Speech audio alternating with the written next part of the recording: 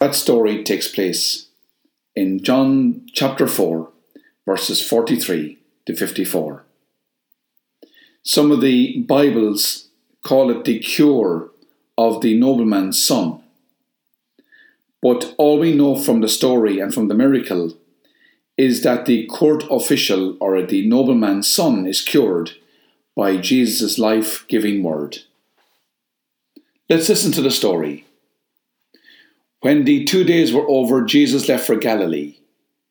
He himself had declared that there is no respect for a prophet in his own country. But on his arrival, the Galileans received him well, having seen all that he had done in Jerusalem during the festival which they also had attended. He went again to Cana in Galilee, where he had changed the water into wine. Now there was a court official there whose son was ill at Capernaum, and hearing that Jesus had arrived in Galilee from Judea, he went and asked him to come and cure his son, as he was at the point of death. Jesus said, "So you will not believe unless you see signs and portents." The court official answered, "Sir, come down before my child dies."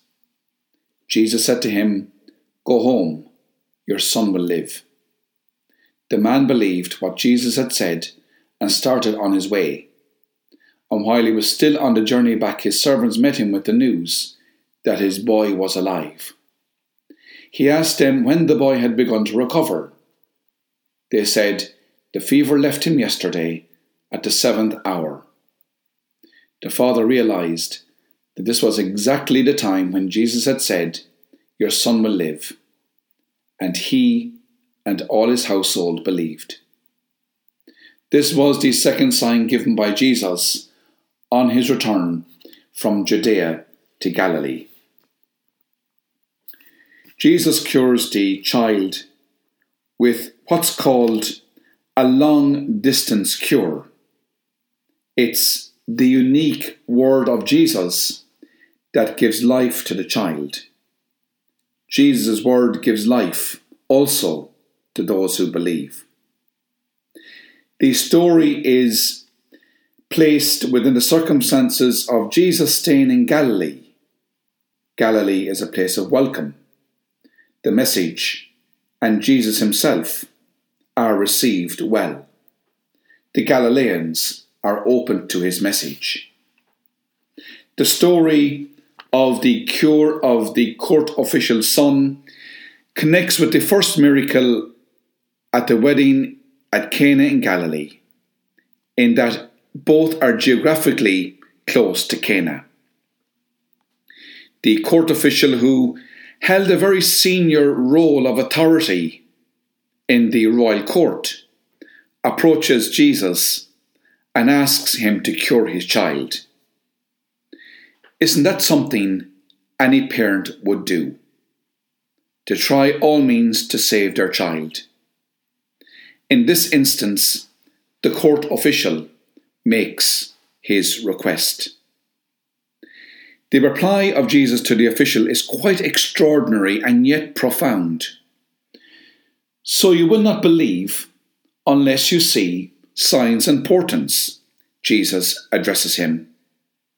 Here Jesus is speaking not only to the court official, but to all who hear.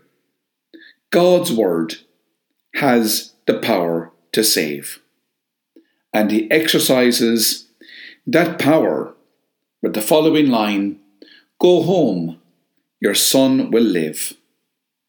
And the court official, understandably, and I'm sure quite excitedly, rushes home. And it would have been a day's journey, because when he arrives on his way home, he is met by his staff and his servants, who say to him, "Yes, your son was cured at the 7th hour." An extraordinary symbol the number 7 is. 7 miracle stories and 7 in sacred scripture indicates fullness. Here, the cure at the 7th hour indicates the fullness of God's life life-giving word. And there is a response in faith that is typical of a miracle. The court official and all his household believe. All miracles, all the signs, point and direct to faith. Today, in this story, the court official and his household respond in faith and they become believers. Just some questions maybe to reflect on. The first, how do I listen to God's word? The second, what is God saying to me with his word that we hear proclaimed every day? Third, how does the word of God sit with your story and the stories and circumstances of your life? And fourth, do you believe that God's word has the power to save and the power to give life? Thank you for listening.